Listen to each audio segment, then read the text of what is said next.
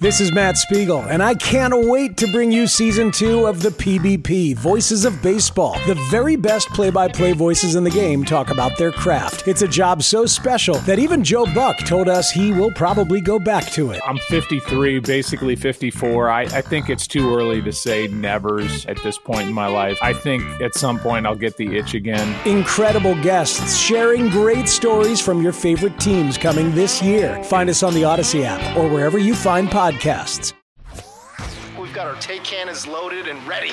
Absolutely dominant on deep routes. Absolutely dominant on short routes. Boys are back, baby. Excellent separation against man coverage. This is Reception Perception, the show. Yo, what's cracking, everybody? James Coe, Matt Harmon here with you. You're listening to Reception Perception, the show. We've got a great show lined in front of us here today, but Matt, oh my goodness.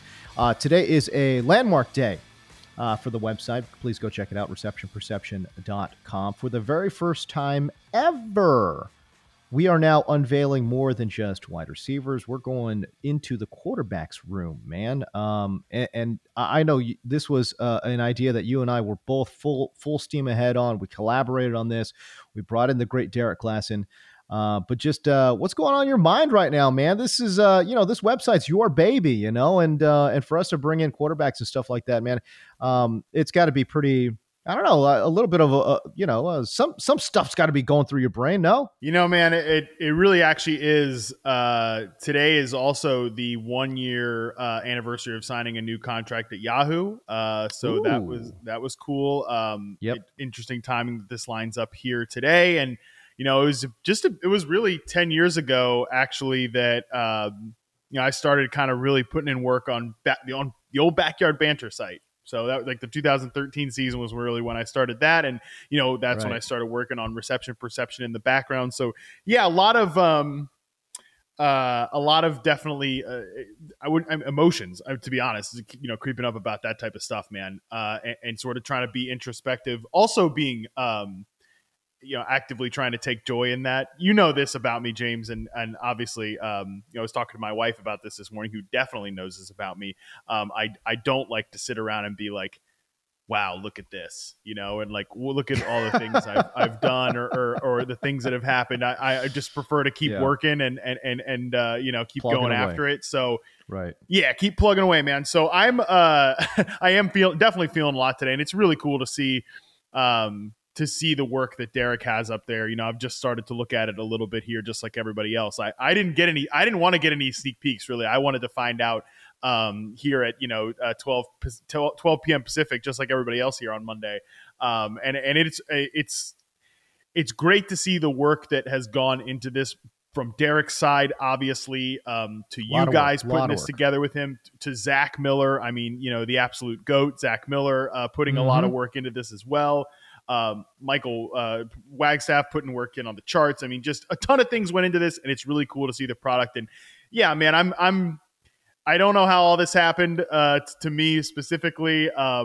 Generally in the last 10 years, the last year, I don't know how all this stuff has happened, and certainly to see the work that has gone in on the quarterback side, giving an extension to the website that I already pour so much into, is pretty incredible. So I hope people check it out, and I hope that people look at this and say, yeah, we were already getting good receiver stuff. Look, I will pat myself on the back and say I don't think there's better receiver analysis out there that you're going to find at Reception Perception. But I think now trying to approach that from a quarterback angle too, I hope people see even more value in the website. All right, man. We're going to do a deeper dive into that. We'll gloss over a little bit today. Don't worry. We're going to talk about Patrick Mahomes. But when we get Derek Glasson onto the podcast, we're going to definitely dive in to some of his work. And he's put a lot of, man, let me tell you, man, he has put an unbelievable amount of work into this. And the one person that could truly appreciate this is you, Matt. It's like you put an unbelievable amount of work into it. Was funny going over it with Zach. He had some questions for me on Friday before we got into the weekend. Just like, hey, what do you think about this piece of data? This piece, just kind of doing a final little back check of it, I guess. And the first thing I thought, like when he shared a screen with me, I was like, holy shit, that's a lot of data.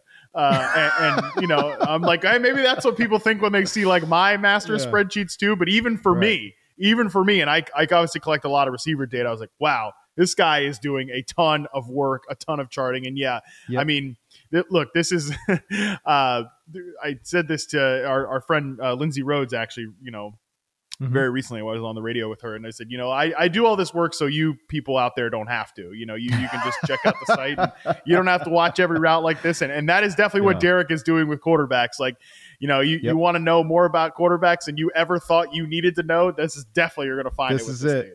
This is it. By the way, the great Lindsay Rhodes, formerly of NFL Network, my colleague at both NFL Network, our colleague at NFL Network, and my former colleague at DirecTV as well. She is on Sirius XM satellite. She's got a fantasy show. And by the way, also a subscriber to receptionperception.com. Just saying.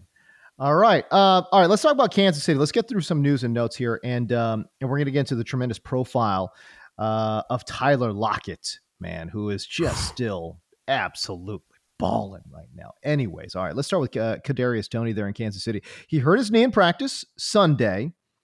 He's expected back for the start of the season. Matt, again, there was so much hype building behind Kadarius Toney. He's going to be the number one wide receiver in Kansas City. He's going to go off. He's going to finally just explode onto the scene. And this, to me, is just yet another setback for what has been a very injury-ridden career for Kadarius Toney. And I thought your charting of Kadarius Toney, too, just basically put a stamp on it for me. It's like he's a gadget guy. He's an explosive, highly explosive gadget guy, but that's what he is. And I think in an Andy Reid offense, you can't build a passing game around a player like Kadarius Toney. But when you saw the news, what did you think? Yeah, so I saw a tweet today. Are we calling them X's now? They're no longer tweets. Are they X's? With the soul Elon Musk. I mean, that sounds terrible. First of all, it sounds terrible. Yeah, I don't. Listen, I don't want to run into many of my exes. I definitely. That's what I'm saying. Yeah, right. That's what I'm saying. I didn't even think about that, but that's what I mean. Oh, we're talking about my exes right now. My chest got tight a little bit. I was like, wait, what are we talking about here? What are we talking about? My exes? No, this is not the podcast for that. This is not the podcast. No, yeah, you know what I mean? I didn't even think about that. I was about to say, I saw one of my exes say about Kadarius Toney. Definitely did not, but I did see a post on Twitter /X, whatever the hell it is, from Alex Gold, who's a reporter in Kansas City, said that Kelsey says he's crossing his fingers to get Toney back as soon as possible, whether it's for the beginning of the season or a few weeks in. So, I mean, we really don't know when this is. And then Kadarius Toney, I guess, also said on Twitter, report slightly wrong, but I'll definitely be back soon. Love you, Chiefs Kingdom, all that stuff. So I think what we know now is that we don't know when this guy's going to be back. And look, I'm going to trend into unpopular territory perhaps by saying this, but I think, because look, let me be clear. Like, you should never victory lap anything in July, and you should never victory lap because of an injury. And I don't really like to victory lap period on players, positive or negative. So please, as I say this, that's not what I'm doing. But I do think when you look at Kadarius Toney, this is a guy who has consistently had issues staying healthy. Yeah, big time. This is also big time. I mean, this is what we're talking about here. Like, he got injured doing punt return drills and like pre-practice is what this sounds like. Aggravating a pre-existing injury. And when you look at his, the criticism of him on reception perception is that he's not a nuanced route runner. He's not a detailed technician. And that shows up in his press man coverage scores that have always been low. He has been exclusively a gadget guy. Like I said, when we talked about him a month ago or whatever it was, we have never seen, there is no evidence in the NFL that this guy is like a real full-time outside receiver. It's not there. 16th percentile last year against man coverage, 27th the year before. He posted 52% versus man coverage as a rookie, 50% against press. Like, those are not good scores either. He's obviously a really explosive player, as you mentioned, but I think my unpopular take here is that these two things are related. There's a reason that he's hurt all the time, and there's a reason he's probably not a good route runner. And I think it's fair to question at this point, And this is also a guy we're talking about, like, you've seen the stuff where he's been getting in fights with like Giants fans on Twitter and like sending them DMs and stuff. Right. I'm just going to say that this guy's probably not putting in the most attention to his body and to his nutrition. I'm guessing at it, and I think these two things are related. I mean, not only is he getting into fights with Giants fans, then he's like sending voice memos and then saying it's not him.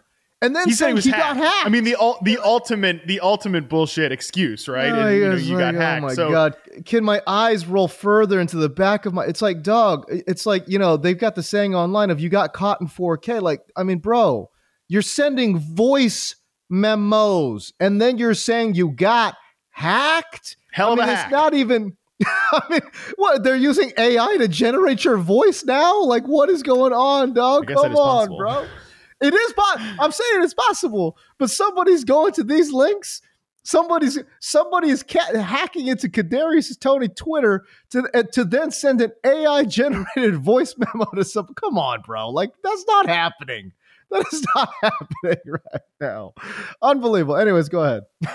Yeah. So I know that just comes off like old man yelling at the clouds, but I think that you can make connections there, right? Like maybe this guy is not putting in the time and attention he needs to be consistently healthy.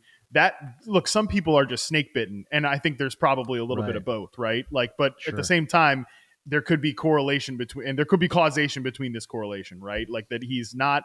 That he's doing all this stuff online, this nonsense, like threatening Giants fans in their DMs, sending voice memos, all that stuff, talking about Daniel Jones and Saquon Barkley, still clearly thinking about the Giants.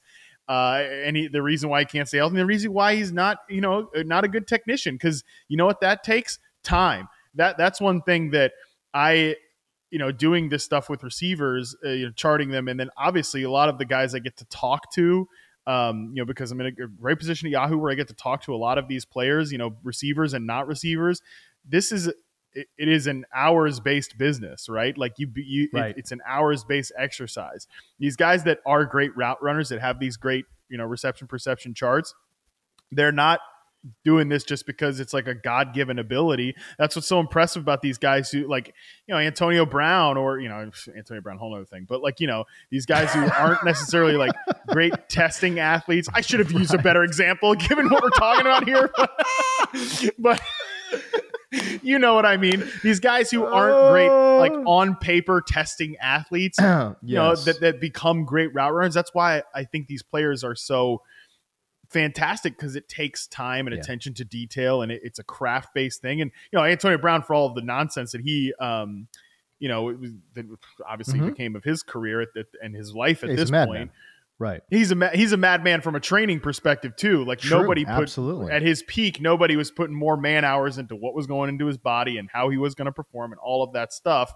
So, I mean, Antonio Brown could roll out of bed tomorrow, play in the NFL, and grab you 8 touchdowns and 1,000 yards. Like, he could just do that. I mean, he's that special, I mean, we saw that with, the Patriots. Dude just comes in, catches a touchdown, and, he goes obviously haywire with the Buccos. But, I mean, even with the Bucs, it was like, but guy could still play. It was crazy. Yeah. Anyways, but go on.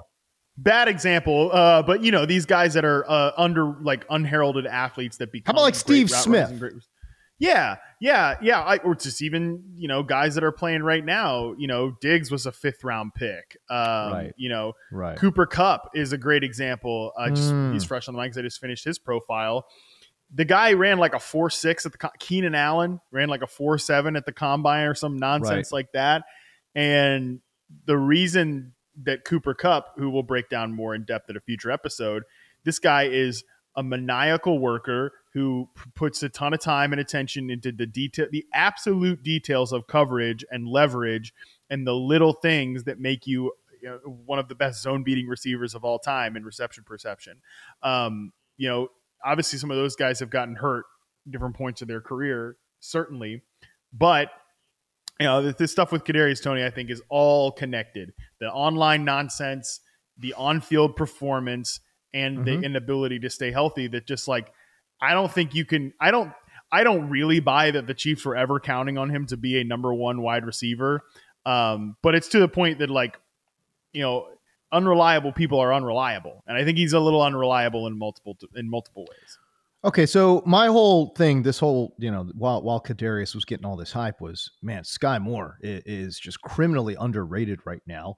I thought that he was going to really step forward here in year number 2. We've highlighted very clearly that rookie players in Andy Reid's offenses, it just takes time to understand the nuances of what Andy Reid is trying to get done.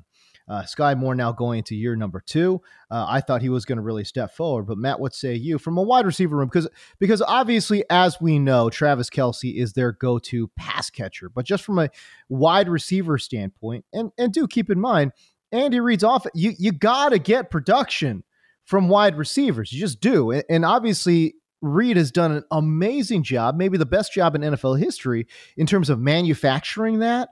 But they've got MVS, they've got Sky Moore. Justin Watson played a ton, didn't see a lot of targets. Richie James they had in the offseason. And then they drafted a guy in Rashee Rice. I feel like now that Kadarius got hurt here, I can almost sense that there's going to be a steady drumbeat maybe for Rice, and I just don't know if he's there. I don't know if Rashee Rice is there either, but I do think he's a really intriguing prospect for a variety of reasons where, I've mentioned his reception perception sample was not great. Was probably banged up during most of that, but I think he fits best as a vertical outside receiver, replacing MVS at some point. But they also might view him as a big slot. I don't really know because Brett Veach has kind of thrown that out there at different times. So maybe they view him in a different way than I do. I don't know that he's necessarily going to be a big factor as a rookie. We'll see about that. MVS, I know, gets a ton of crap, but he is a good vertical threat, and he is capable. He is an inconsistent player, we talk about Amari Cooper being an inconsistent player. MVS is a dramatically different and much more so inconsistent player, but he is an NFL receiver 3 who just happens to be their top outside guy. I am me, James. I'm always dying at the fact that I don't have some of these RP profile on some of these guys, and I think Richie James is sort of kind of getting into that territory for me, just because I've never charted him, but he had a pretty nice season with the Giants last year. Yeah. And there's a lot of excitement about him in the early days of Chiefs camp. Now, I will say I always come back to our late great friend Chris Wessling has always talked about those guys that popped in the OTAs and mini camp and padless practices.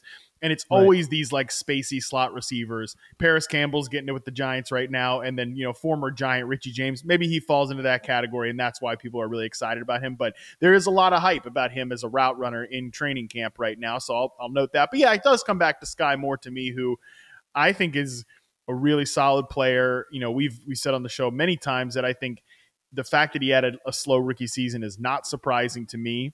And, was not surprising to us because he was coming from a very low level learning Andy Reid offense. I think Sky Moore can be a really good player that you can throw the ball to 100 to 120 times a year. But I just really I think this team, as long as they have Travis Kelce, is never going to have that number one receiver. I mean, I don't think it was ever going to be Kadarius Toney. And that's just not his role. And I think Sky Moore can be a solid slot receiver, a solid flanker slot receiver, but I don't know that that's going to be his role necessarily either. So he is the guy I'm definitely most betting on here, Sky Moore. And I would have said that, prior to the Toney injury, but now it's just even more so. I think he has to be the guy that takes the step in this receiver core. Because when I look at MVS, tapped out, Justin Watson tapped out, Richie James probably tapped out, Rashee Rice, I think we'll see in 24 and beyond. And Kadarius Toney, I thought, was tapped out at his previous role as a gadget guy. Yeah. So I think Sky Moore's the one that I'm I don't know that he's tapped out as just a bit player. I think he could be a full-time slot receiver. I'll throw some numbers out here for you. Okay, Sky Moore, 5'10", 195. He's a late round 2 pick, but still a relatively early pick. Especially for a small school wide receiver for Kansas City Chiefs. He ran a 4.41, which I thought was really interesting. I mean, now we're starting to get to fast. 4.41 is fast. Okay. His 34.5-inch vertical left a lot to be desired. You'd like to see that number above, 36, 37. 10.5 broad jump, again, not great. You'd like to see that around 10.8 or higher. So I bring up the vert and the broad jump though, Matt. And I thought I saw this a little bit too, just watching him play. Short area burst, not really his game. 4.41 would indicate he's got some long speed and can get out there and run if given a little bit of a runway. What are your kind of thoughts on those athletic measurements there for Sky? Yeah, I don't think he's the most explosive player. His success rates in college were great because he did what you want to do, a guy against smaller competition. You don't want him to go out and blow the doors off those guys, and that's definitely what he did from a collegiate perspective. He was, top 2 in success rate versus man press and zone coverage among the guys charted in that 2021 or 2022 draft class. That, like I said, goes out and dusts a small level of competition. Right. In the NFL, I definitely think you saw that lack of explosiveness, but you give him a clear runway. I think that's right. I think that's why they wanted him to be on punt returns so bad, but he's never been a punt returner. Why are we having this guy field punts? He's not going to field punts. Right. So I do think, though, that, giving him the head of steam like that is really good. And for me, the one thing I would say, too, about Sky Moore, he's what we were sort of talking about, the inverse with Kadarius Toney, that if Sky Moore is going to be maxed out, he's going to max out his ability. He's going to have to become a great route runner. He's going to have to become a great technician because he is not that explosive athlete. And obviously I don't know Sky Moore, and I don't, have any sources on this, but if he's been putting that work in, if he's been taking that attention to detail, which I do think you saw as a collegiate player. And last year too, we're talking about a guy in a very small sample. He played everywhere. We talked about that. He lined up at all different receiver spots. He played some X. He played some flanker. He played some slot, getting to know the playbook. I think his long-term position will be flanker slot, but he still had a 73.1% success rate versus press coverage, a 70th percentile score, 68.5% against man. That's solid. It's it's above average. And, we're talking about a guy who had a big learning curve. So I think the fundamentals are there for Sky Moore to build on. He's not the most explosive player for sure, but the fundamentals are there for him to take, I think, another step as a player. Okay, so last thing I'll say about Kansas City, I thought this was interesting. In terms of wide receiver targets who were lined up out wide, Kansas City ranked dead last in the NFL in 2022. So whatever wide receiver lines up out wide for Kansas City generally doesn't see a lot of work. Okay. They again ranked last in terms of percentages of the passes thrown to outside wide receiver in the NFL. In regards to wide receivers lined up in the slot, a little bit better, but still below average. 20%, about 20% of the targets went to slot wide receivers. That ranked 19th in the NFL. But again, I think Sky Moore can play a little bit everywhere, as we saw him last year. I totally agree with you. You want him a little bit, maybe off the ball, but flanker, slot, Sky Moore. But we saw he can play a little bit of X too. So let's see what Andy Reid cooks up for him in 2023. Hey everyone, this is Brett Boone. Would you know it? I've got a podcast going strong in our 4th year. Tune in as I sit down with my friends, some of the biggest names in sports, media, entertainment, for a lot of fun and in-depth conversations. As you know, baseball's been my life. It's been in the family for a long time, but it's a lot more than that here. It's sort of like taking a ride in a golf cart around a beautiful track. Join me every week for multiple episodes on the Brett Boone Podcast, available on the Odyssey app or wherever you get your podcasts. Hey, Rob Bradford here. I have set out on a mission with my good friends at FanDuel to prove what I have known for some time. Baseball isn't boring. Now I have a daily podcast to prove it with some of the most notable people in the baseball world, screaming baseball isn't boring from the mountaintops, or at least agreeing to come on our show. Players, managers, GMs, and yes, even the commissioner of baseball, Rob Manfred. It has been a constant wave of baseball's most powerful voices. So join the revolution. Subscribe and soak in Baseball Isn't Boring. Listen on your Odyssey app or wherever you get your podcasts. You'll be glad you did. This is Reception Perception, the show. Now, James Cole and Matt Harmon. It kind of is a good segue into what we were teasing at the beginning of the show, Matt, which is that quarterbacks are now live on the site. Please go check that out, receptionperception.com. But Patrick Mahomes' profile, you've been harping on this. You attack this a lot. And I know the colors and stuff like that on the charts are very, very popular. And we've got, by the way, graphs and all that kind of stuff, all the kinds of graphics for our quarterbacks as well. But for Patrick Mahomes, it's interesting because you would think for a player of his caliber that the route tree, the passing route tree that he's got should be like all green. And it's just not the case, right? But Derek goes out of his way to say that Patrick Mahomes he is the best player in the NFL. Yeah. Just from Derek's profile, which I love, take your eyes off the charts, forget about the numbers for a second. Patrick Mahomes is still the best quarterback in football, and it's not that close.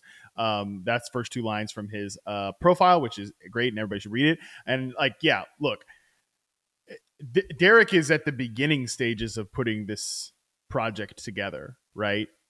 He's been charting quarterbacks forever, but not at the scale that we have him going to be doing on the site this year. Right. I've been there, buddy. It's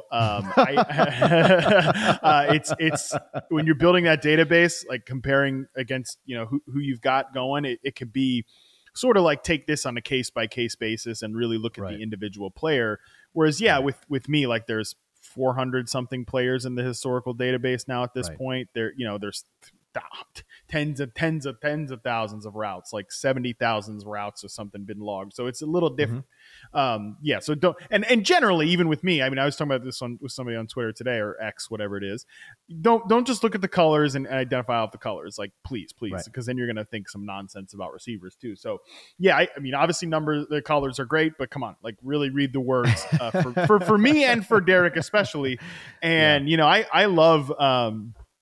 I loved reading the Mahomes profile, and I loved the one thing that my favorite part about it was looking. We always talk about, James, the intermediate, to deeper intermediate period of the field is where money is made in the NFL, and that's something that Derek highlighted on Mahomes' profile, that he was like incredibly like a stud on the quote big boy throws. Mahomes was excellent in throwing in the 11 to 20 yard area outside the numbers. He says those are throws that require superb timing, accuracy, and arm talent to pull off consistently. And you see Mahomes do that with, what did we just talk about? Not even doing it that often with these like star outside receivers. They don't have any star outside receivers. That's one thing that, spinning it forward from multiple years down the line, this is like, what is this? Is this 2.5, like, or version 3.0 of the Chiefs offense with Patrick Mahomes? Like, I guarantee you someday they will have some stud receiver that lines up outside that his 66.7% success rate and 60 or 76.9% success rate on the left and right outside throws, 11 to 20 yards down the field, is going to be like totally, captured by somebody down the line. So that's always important to remember with Mahomes. Like, the receiver core looks like this right now. It's not going to look like this forever. We saw the same thing with Tom Brady. So, I mean, there's a lot to dig into with his profile, but that was one thing that stands out to me, is that like, that's why we're all craving some number one receiver on the Chiefs, because this guy is good at those throws. Yeah, absolutely. And I think what the profile illuminates for me is that, still obviously unbelievable at throwing deep balls. Again, 54.5% success rate on the 9. That's really good. Post route, 92.3% success rate throwing the post. Wait, what? That is wild. I'm sure Travis Kelce had a lot to do with that as well. Okay, but if there's an area of concern when I look at the chart, again, just eyeballing the chart here, was a little bit below what, is considered league average on the curl route and the slant route. That surprised me a little bit, especially the slant. Listen, he had Juju for a big chunk of that season, and I thought Juju was a pretty good player last year. To be slightly below average in the curl and slant is interesting. And as a matter of fact, this is what Derek wrote in his profile. Curl routes specifically gave Mahomes trouble. And he points to some of the timing that is required on a curl route, which is absolutely true. I've said this before. Curl routes are a very dangerous throw in the NFL because it does require timing. And if your timing is off, that is a ball that absolutely can get taken back for a pick six. So one of the most dangerous throws you could throw is the curl route. But given the makeup of this team, Matt, I did think that was a little interesting. That, again, you're taking a look at some of these players. We just got done talking about Sky Moore, thinking his best role for the Chiefs offense is flanker slot. They add Richie James. Look, this is a team that needs to generate some stuff inside for some of their wide receivers. Being slightly below average on the comeback curl and slant I don't know. It gives me a little bit of pause. Yeah, the slant one was definitely interesting too, from a success rate standpoint. They don't run a lot of slants or flats, or at least from the route percentage. Where Mahomes was throwing them, those were his two below the NFL average for his targets there that Derek charted. I think that's interesting. I think what we do know about Mahomes is the incredible dig route, or the dig route success rate's pretty good, 66.7%. That post route percentage, like, these guys are going to have to be, because Derek talks about it, like, Mahomes is a great player. Sometimes his timing and placement can be a little off. As Derek says numerous times during the profile, like, all the juice is worth the squeeze here with Mahomes because of how he plays and what he does. But I think for a lot of these guys, they're going to have to be really good on those dig routes. They're going to have to be really good on in that area of the field, the 11 to 20 yards. And, one thing I will definitely say is, you look at Sky Moore's success rate by route chart as a rookie, 87.5% success rate on the dig route. That's going to be a nice overlap with Mahomes. But I agree, like, some of those slants and flats, that I think they definitely need somebody super reliable to be in that role, and someone that can work with Mahomes when he's getting the ball off from an ill timing perspective. Because while it's all worth it, it is still like an asterisk and just something to keep an eye on there with Mahomes and how he fits with these receivers. All right, listen, we're going to try to get Derek on Wednesday if we could break him away from some of his quarterback charting, because he is like knee deep in this stuff right now.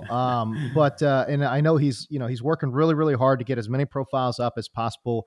Our goal for season number 1 of quarterback charting is to get north of 20 profiles, probably around 25 profiles. So the top 25 quarterbacks in the NFL. That's what we're aiming for. Okay. So we got on this project a little bit later than we would have liked. Obviously, when you're introducing something brand new, there is some, there's some learning curves there. And even from a management standpoint, just trying to figure out what we actually wanted out of Derek too. It took a little bit of time. Anyways, look for that on the site. We'll try to bring him on Wednesday and we'll really dig in to some of these numbers, and maybe we'll ask him about Patrick Mahomes again. But we've got player profiles up right now, and in regards to some of the quarterbacks, we've got the elite guys up. We've got Mahomes, Josh Allen, Joe Burrow, Justin Herbert, and Lamar Jackson. I know he's got a Dak Prescott one done there as well.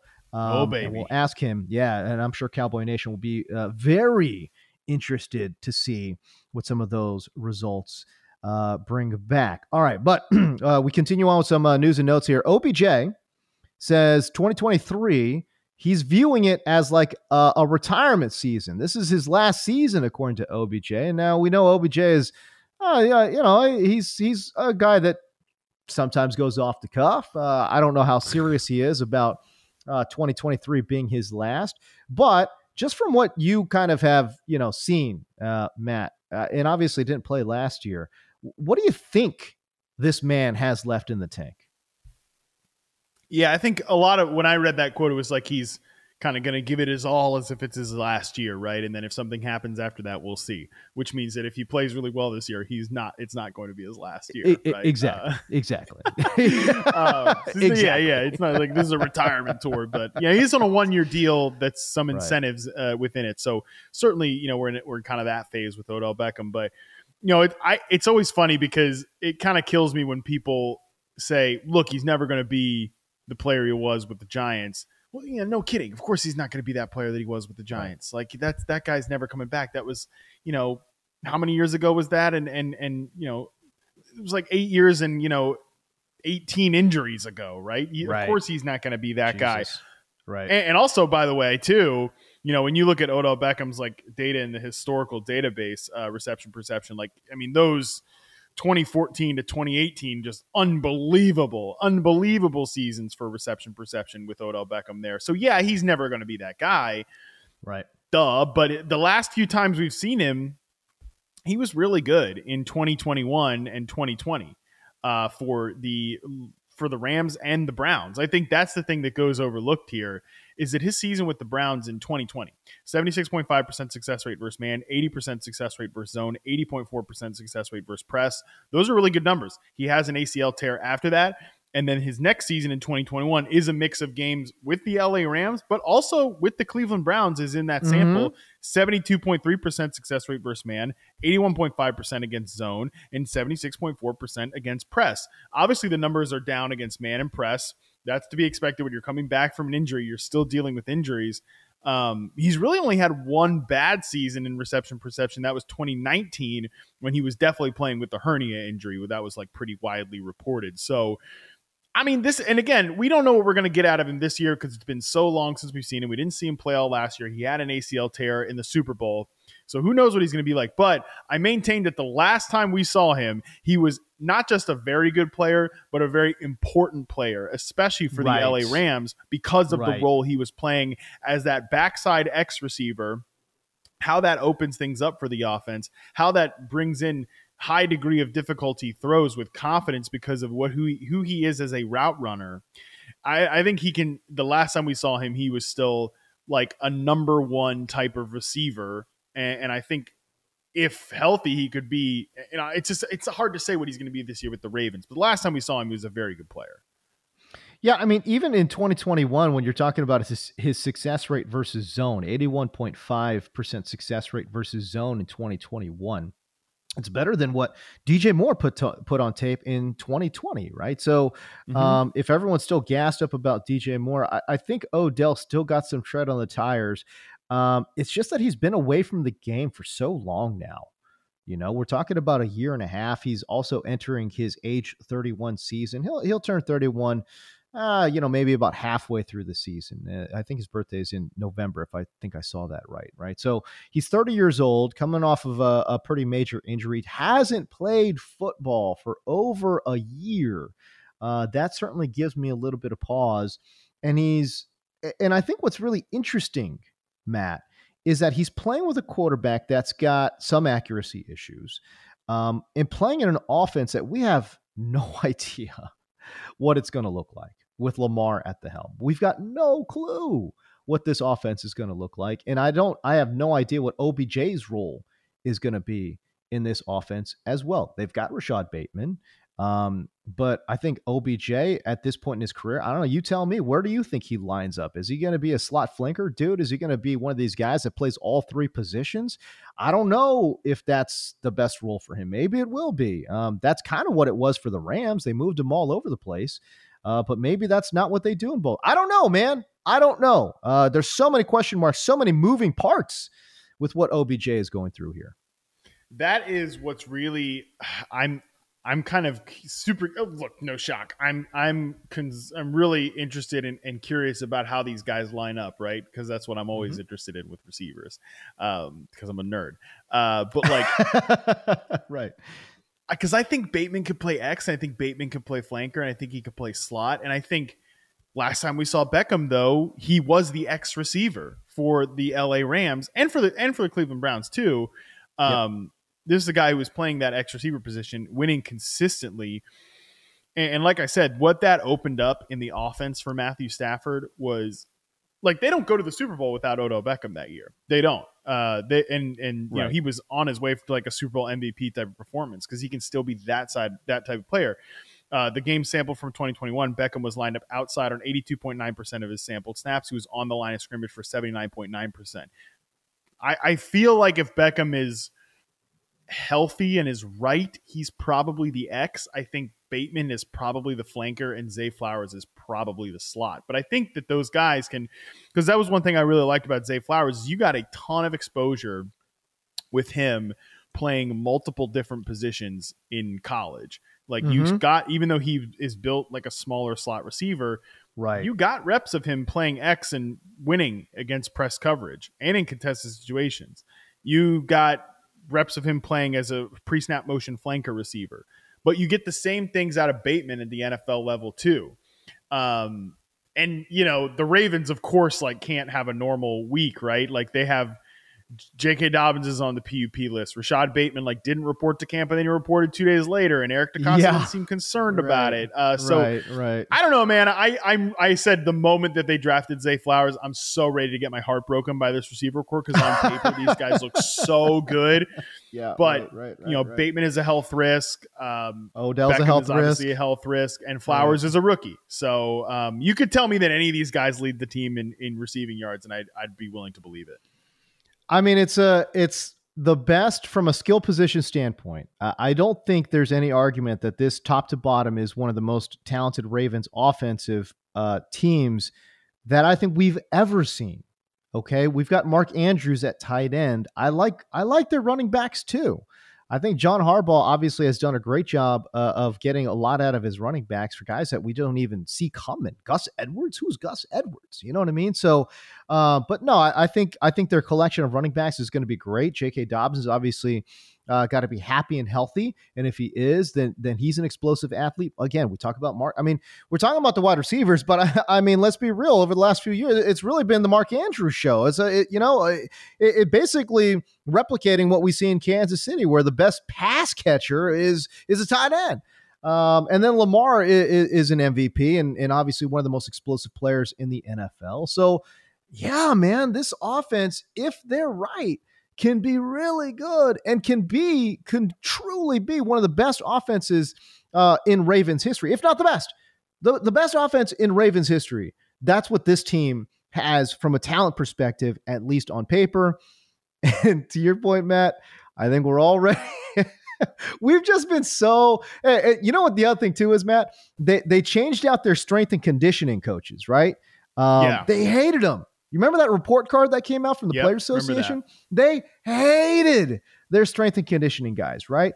They cleared that out, got a new strength and conditioning team in there. So let's see if the Baltimore Ravens can stay a little healthier here in 2023. Hey, one thing that's interesting from Klassen's data, which is great. We can just refer to this now. There you go. Great success rate versus man for quarterback charting. 68.29%, I think, is the highest among the guys he has there right now, which I think would surprise people considering the other players that are on the site. Really good tight window, 51.9% success rate on tight window throws. So, that matches up with these three guys. These guys are Odell Beckham, Zay Flowers, Rashad Bateman. These are man coverage beaters that, I mean, think about the receiving core that, Lamar was playing with after Bateman got hurt last year. You think Demarcus Robinson beating man coverage? No. You think Devin Duvernay beat man coverage? No. You think the version of Sammy Watkins that has run through that building the last few years has beaten man coverage? No.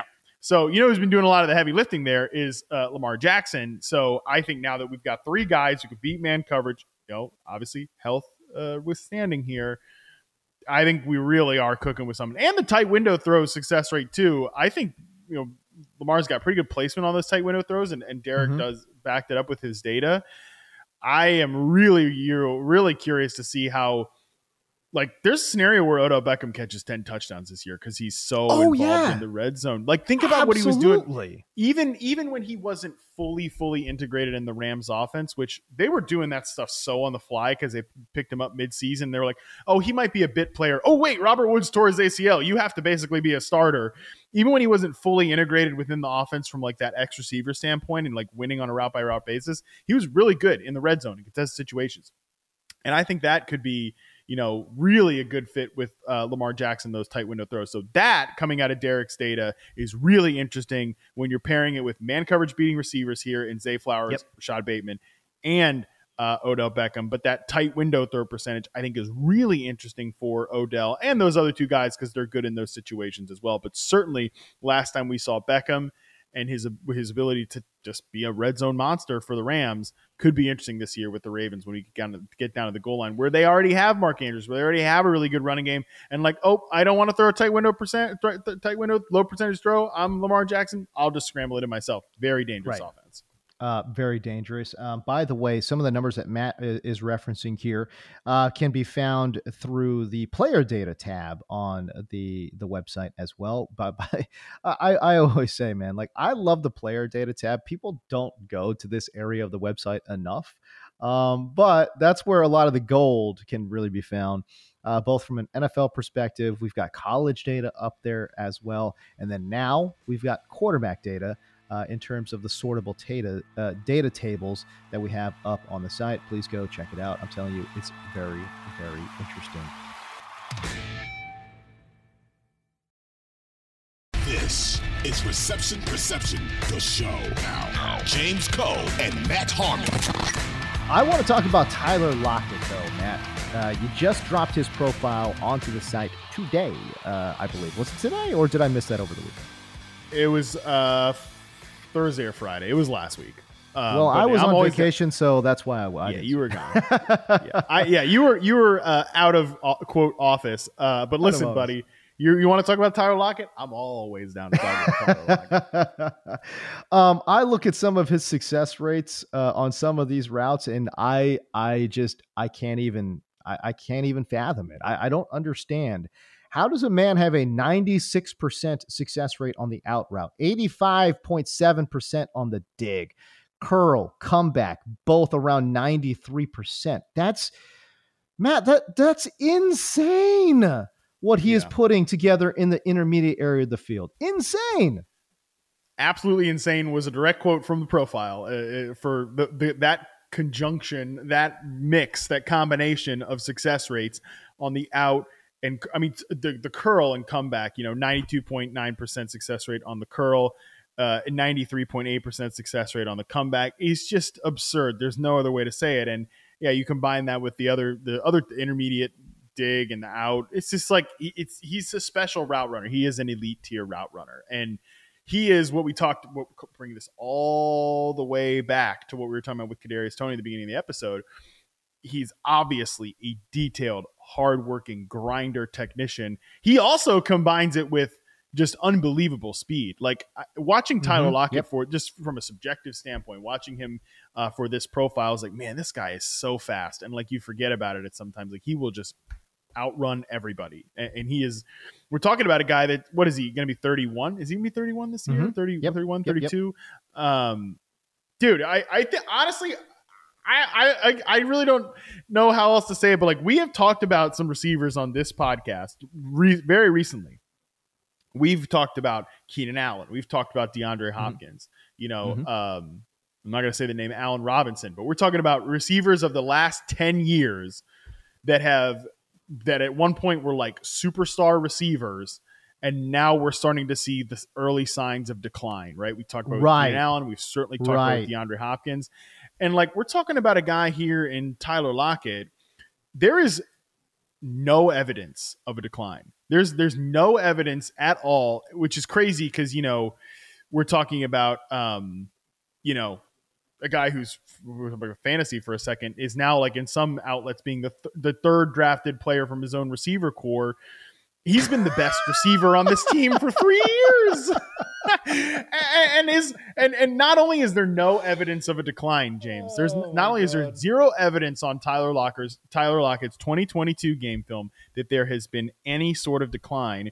His success rate versus man coverage of 78.9% last year, it falls at the 95th percentile. It's also the best score of his career. He posted a career high success rate versus man coverage last season at his age. There's no decline here. He's aging beautifully. Top 5 success rate versus man coverage from the reception perception database last year. Number 1 is Stephon Diggs. Number 2 is Justin Jefferson. Number 3 is A.J. Brown. Number 4 is Tyler freaking Lockett. And number 5 is Devontae Adams. Like, put this man in that tier. That is where he deserves to be because the game film backs it up 1,000%.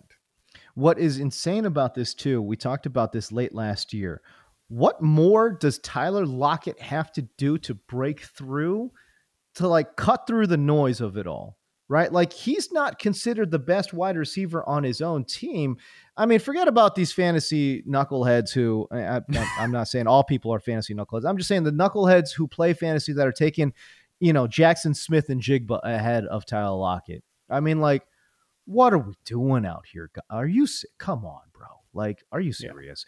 Anyways, but what I'm saying though is like, and we love Jackson Smith and Jigba. We love Smith and Jigba. Sure, it's not a absolutely. reflection on him. No, not at all. JSN's going to be a great player for this team. I mean, he adds some much needed versatility and depth to this wide receiver room, 100% for sure. But he's third fiddle. There's just not even a question. And then in the offensive pecking order, he's like 5th or 6th.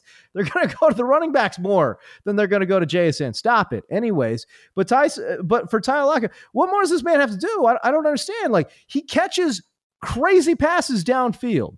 He catches everything in the intermediate area of the field. He's a productive player. He's efficient. Like, he does literally everything that you want from a superstar wide receiver spot, but he doesn't get that recognition. I just want to have a mental exercise with you, Matt. Like, what is it about Tyler Lockett that he just doesn't, I don't know, he just hasn't broken through as a superstar, despite the fact that the production's there, despite the fact that all the numbers are there. And again, he makes highlight catches. I just don't get it. I think, when we've talked a lot about this with the Russell Wilson thing. You and I were not really into the Denver offense like everybody else was last year. For one, we had questions about Russ transitioning. We had questions about Nate Hackett. Good to question both those things. But number 3 for us, and this remains the case today, I still think people misunderstand this receiver core, particularly one player in it that wears number 10. But people really were in this like national narrative to push through, like, oh, let Russ cook, and like Pete Carroll's holding Russell Wilson back. It's like the receivers, Metcalf and Lockett, sort of got underrated for their contributions to Russell Wilson's like great efficiency and stuff like that. But you could see in 2021 that, like, while Lockett and DK had not declined, like, Wilson was the one kind of holding that passing offense back, and why they didn't really open things up. And it's crazy to think, like, just how much they opened this up with Geno last year. Right. Go watch the Saints. You want to have a good time, go watch the Saints Seahawks game on all 22 this past year, and watch Tyler Lockett, split safeties, run big post routes, and Geno put that thing in the freaking basket, like right where it needs to go. So they put a lot, just put a lot on Geno's shoulders, and he did a great job with it last year. I really thought last year would be the moment where, because Tyler Lockett had another dynamic season, incredibly productive, and he doesn't have the raw stats necessarily that other elite receivers do, because he is, and again, we ranked our top 10 last week. I don't think Lockett is an elite receiver as like a Justin Jefferson, but I think he's a top 10 receiver. But he doesn't put like top 10 receiver numbers up. He plays the Seahawks, besides another great receiver, on a run heavy conservative, and I'm not saying this is a bad thing, but a run heavy type of thing with Pete Carroll in that offense. Shane Waldron coming from the Rams tree, they're going to lean on the run game a little here. But I really thought last year was going to be where he went from underrated receiver to true superstar. And now he's being drafted in fantasy behind Jackson Smith-Njigba, a rookie, which makes no sense. The one thing I would say, though, the one critique about Lockett's game and that people will point out is he's not a yak guy. He's not a yak guy so much to the point now that he is like, those fainting goats on YouTube. He's like that sometimes. He just falls over, which, hey, buddy, he's dealt with injuries. Way to preserve yourself, at this point. No, and really, though, it's like, honestly, who cares? This is the thing that's crazy to me. It's like, we're talking about Tyler Lockett winning at a absurd rate on digs, on out routes, on comeback routes, on curl routes. You're not going to get a ton of yak on those intermediate routes or like comeback, like curls and comebacks and stuff like that. It's not his game. He was only in space on 6.9% of his sampled routes. Like, that's not the player he is. Yak guys can get. That's why. Hey, again, let's talk about Kadarius Toney. That's why people overrate Kadarius Toney, because they're obsessed with yak plays. Like, give me the route runner, man. Give me the guy who's like, you want 14 yards? I'm gonna get it by running against man coverage. Like, I'm an out route against man press coverage on the outside, and I'm gonna get you that 14 yards there, as opposed to here's your little bunny hop Mickey Mouse route, and I'll break two tackles to get 14 yards. I've said that about a guy like Chris Olave as well. So that's a weak point of Lockett's game. He's not gonna take a slant and break two tackles and get 30 yards. It's just, I just laugh because I have seen so many cut ups of Tyler Lockett just immediately going down, Which which I get. Like, again, he's 5'10". What is he, like a $190 soaking wet, right? Like he's like a $185 or like a $190, right? Like, and again, he's you talk about no decline in his game. Preservation of body has certainly helped with that. Obviously, he takes his health very seriously. And he doesn't, again, 12.3% of his routes were the slant route, which at 5'10", 185, you'd be surprised by that number, right? You would expect that number to be well over 15%. Not the case. They line him up outside, and they ask him to make big boy throws, big boy routes. Okay, but what I did find really interesting about this, Matt, though, is that, man, he just runs a little bit of everything. Guys don't really do that in the NFL. Guys have routes that they like to run or are pigeonholed into their particular offenses. We talk about the extreme case in like Cincinnati, where like everything's just, we're going deep down. We're running the nines like all day long, right? That's not Tyler Lockett. He doesn't have a single route that he runs for more than like 15%. Nines, post, both in that 11-12 range, dig 10%, out about 10%, curl, slant, flat. So it's a little bit interesting. I don't know, and correct me if I'm wrong here, man. I don't know if there's another receiver that runs the full route tree like Tyler Lockett. Yeah, I would have to really think about it like that, but he is definitely one of the more balanced ones out there. And you juxtapose that, like you said, 15.2% on the curl route. That's his most commonly run route in reception perception in the game sampled. Whereas, you flip that on the inverse, the two routes that Tyler Lockett does not run, that runs below the NFL average, 9 routes and slant routes.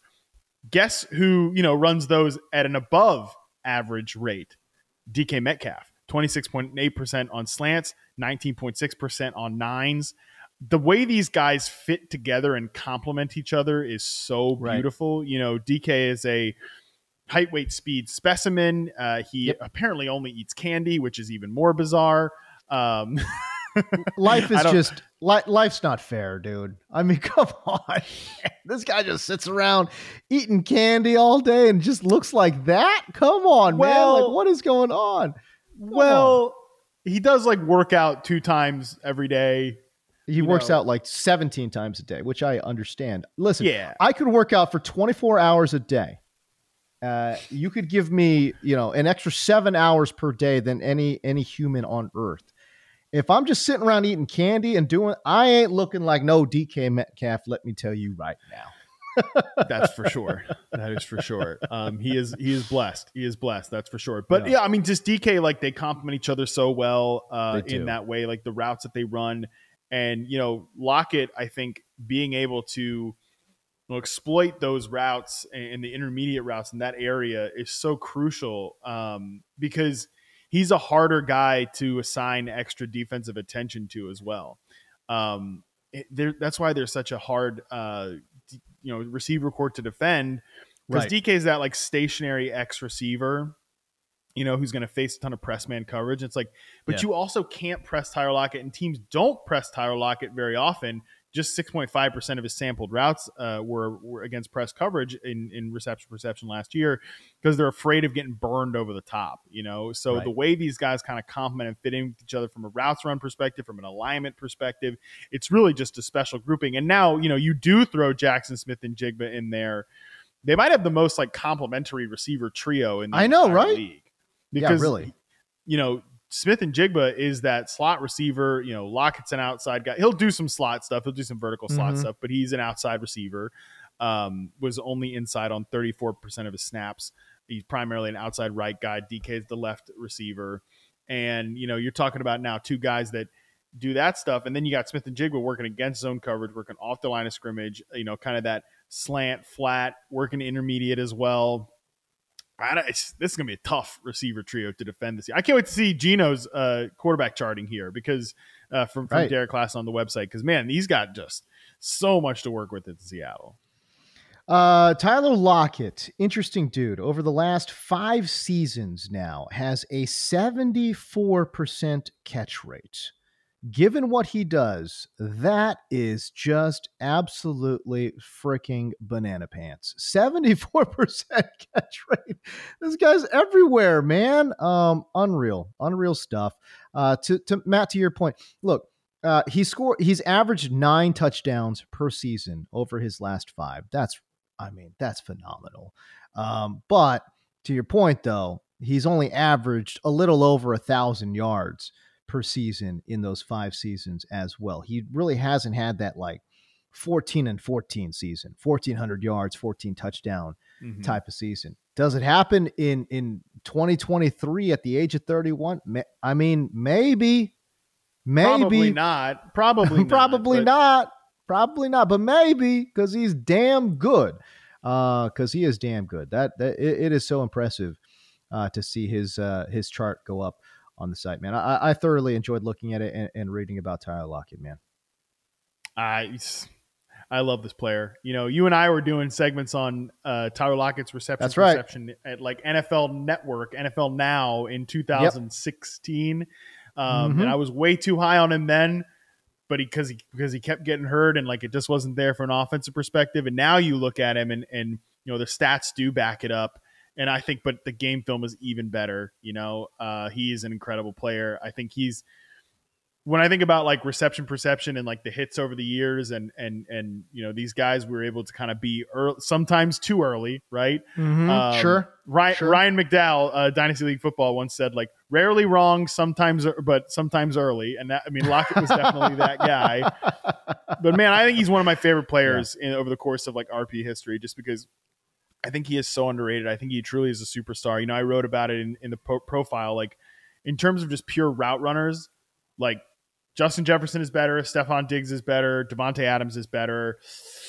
After that, I'm not sure who else is better from a route running perspective. Like that is, you know, you can argue because of how good Cooper Kupp is against zone coverage. You could argue that he is better, you know, because AJ Brown's so dominant against press man coverage. You could argue those guys are better, but the only 3 guys I think you cannot argue Tyler Lockett against is Jefferson, Diggs, and it's Adams. But man, I mean, that is how good he is as a route runner, and just the explosiveness behind it is great as well. And I am glad we're getting to see him isolated from, you know, Russell Wilson, just because there was so like kind of, that Russell Wilson made that connection. I think we know who really made that connection. Even if Russ used to be a really good player and maybe he has a better year this year, like Lockett was doing a lot of heavy lifting in that relationship there. That's for sure. I mean, the deep ball accuracy and the deep ball chemistry between Tyler Lockett and Russell Wilson might be the best in NFL history. I mean, honestly, just isolating deep balls, like we're talking corners and nines, like, man. And people forget. I mean, people really do forget, but that was magical. Tyler Lockett down the sideline, Russ Wilson throwing these moonshots, and Lockett coming down with them. Some of the best plays in NFL history, for sure. All right, that's our show, man. We've got a great show coming up here in a couple of days. We're really hoping to get Derek Klassen and talk to him about this quarterback stuff. But man, in the interim, why don't you go check out the website, receptionperception.com. And of course, if you're listening to us for the very first time, we appreciate you, man. But we would love for you to like and subscribe to the podcast as well, wherever you get your podcast. All right, but that's it for us. For Matt Harmon, I'm James Coe. We'll see you.